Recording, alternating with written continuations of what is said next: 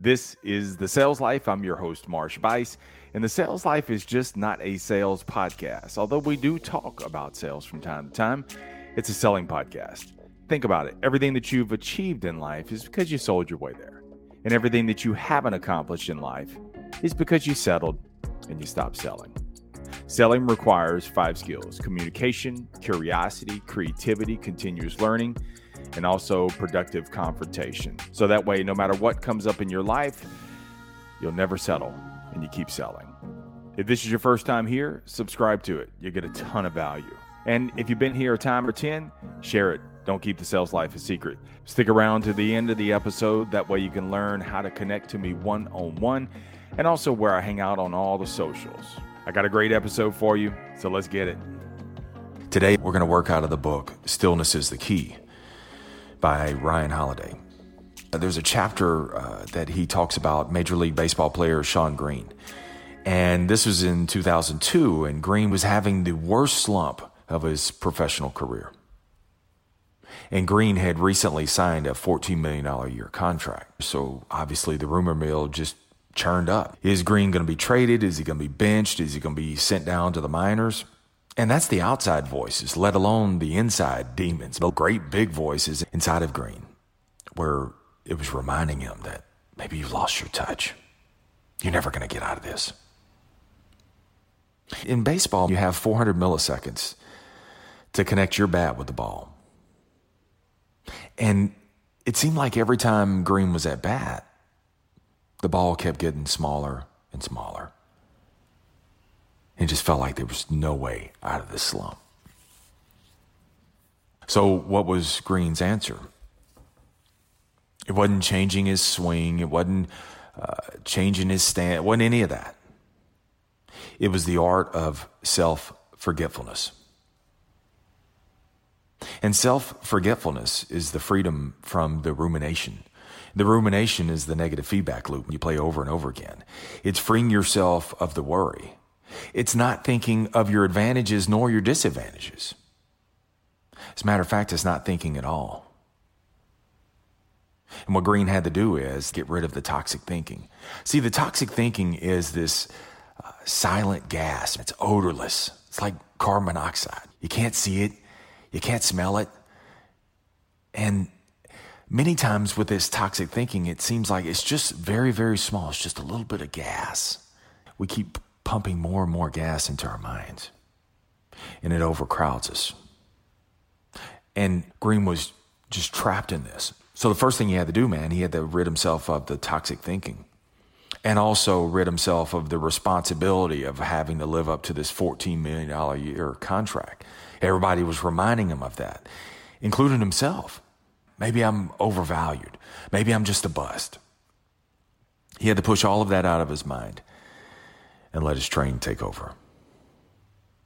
Holiday writes, it started in the batting cage, then the batting tee. And Green slowly and patiently cleared his mind. With each swing of the bat, he focused on his mechanics. Many times we're not playing where our feet are. We're playing where our feet were, which was in the past. So we're not even playing present. Basketball coaches tell you that all the time. Play where your feet are. Don't think about the play that's already gone by, and don't think about the play that could be coming later on. You play where your feet are right now. And that's not what we do. We let our past play our present and our future. Play where your feet are. Green had to clear his mind of thinking about the fans and what they'd say, what they'd think, and all the sports reporters. As a matter of fact, he couldn't think at all. In his mind, he had a cadence: chop wood, carry water, do the work, don't think, hit. His first at-bat, 2 pitches, 2 strikes. Of course, what does your mind do now? It reminds you, here we go again. Green emptied his mind. He didn't clear his mind. He emptied his mind and got to work. The next pitch, connected. The second inning, he connected again, drove 3 runs in. Fourth and fifth inning, home runs. Green went 5 for 5. But then this is where your mind swings in a whole different direction. Now, this is where you start feeling that you're bulletproof. You feel, oh, I'm rid of this, as if you're going to go undefeated for the rest of your life. And I think the problem with that is when we play too full of ourselves or too doubtful of ourselves, this is what leads to the slumps. So you've got to empty your mind, good or bad. Play empty-minded, not absent-minded, meaning no matter how good your situation is or how desperate your situation may seem, empty it out. Focus on your mechanics. Chop wood, carry water, do the work. Don't think, hit. Many times we play absent-minded. And absent-minded is where you go on autopilot. You got to be empty-minded. Just empty it out. And that's my challenge to you today. If you're having a great month, if you're having a bad day, if you're having a terrible month, if it's been a terrible quarter, play empty-minded. Play where your feet are. Focus on your mechanics. Chop wood, carry water. Because I think a large reason why we're in these slumps is because we're playing full-minded. Instead of carrying the lessons over, we carry the losses over. And they just keep compounding. Every time a customer tells us no, every time a similar situation of rejection comes up, we cluster it together, saying, here we go. There's no coming out of this. Oh my gosh. And this is where we feel like the victim. And we don't want to be that way. It's just that's what we do.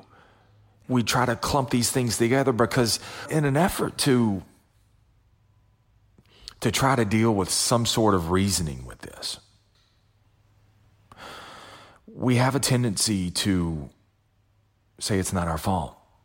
I'm just the victim here. It was out of my control. Whether it was or wasn't in your control, don't even think about it. Empty your mind. Chop wood. Carry water. Don't think. Hit. Focus on your mechanics.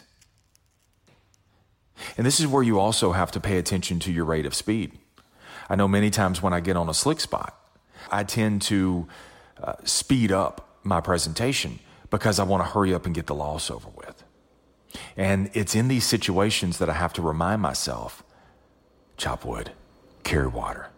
See, when you say that right there, that's a cadence. You don't say chop wood, carry water. You say chop wood, carry water. Chop wood, carry water. That's the cadence that your offer needs to be also. So you have to pay attention to your rate of speed. And also, this is really important. Pay attention to what you say out loud. Stop saying stupid stuff out loud. You think it's no big deal. It is. It's huge. Even if you think it, don't say it. Chop wood, carry water. Because empty hands are due to full minds. Let me know how your progress is going. You can find me at marshbice.com. That's MARSHBUICE. Spelled like juice with a B in front. And there you will find all the socials where I hang out, links to the YouTube channel. Love for you to subscribe to that also. And then you can walk the aisles, hundreds of previous episodes. Just type in a keyword. In the bottom right is a mic. And that is the link from you to me. I'd love to hear from you. Let me know what's going on in your life and also how I can help. I'm no hair, but I'm all ears. With that, remember the greatest sale that you will ever make is to sell you on you because you're more than enough. Stay amazing. Stay in the sales life.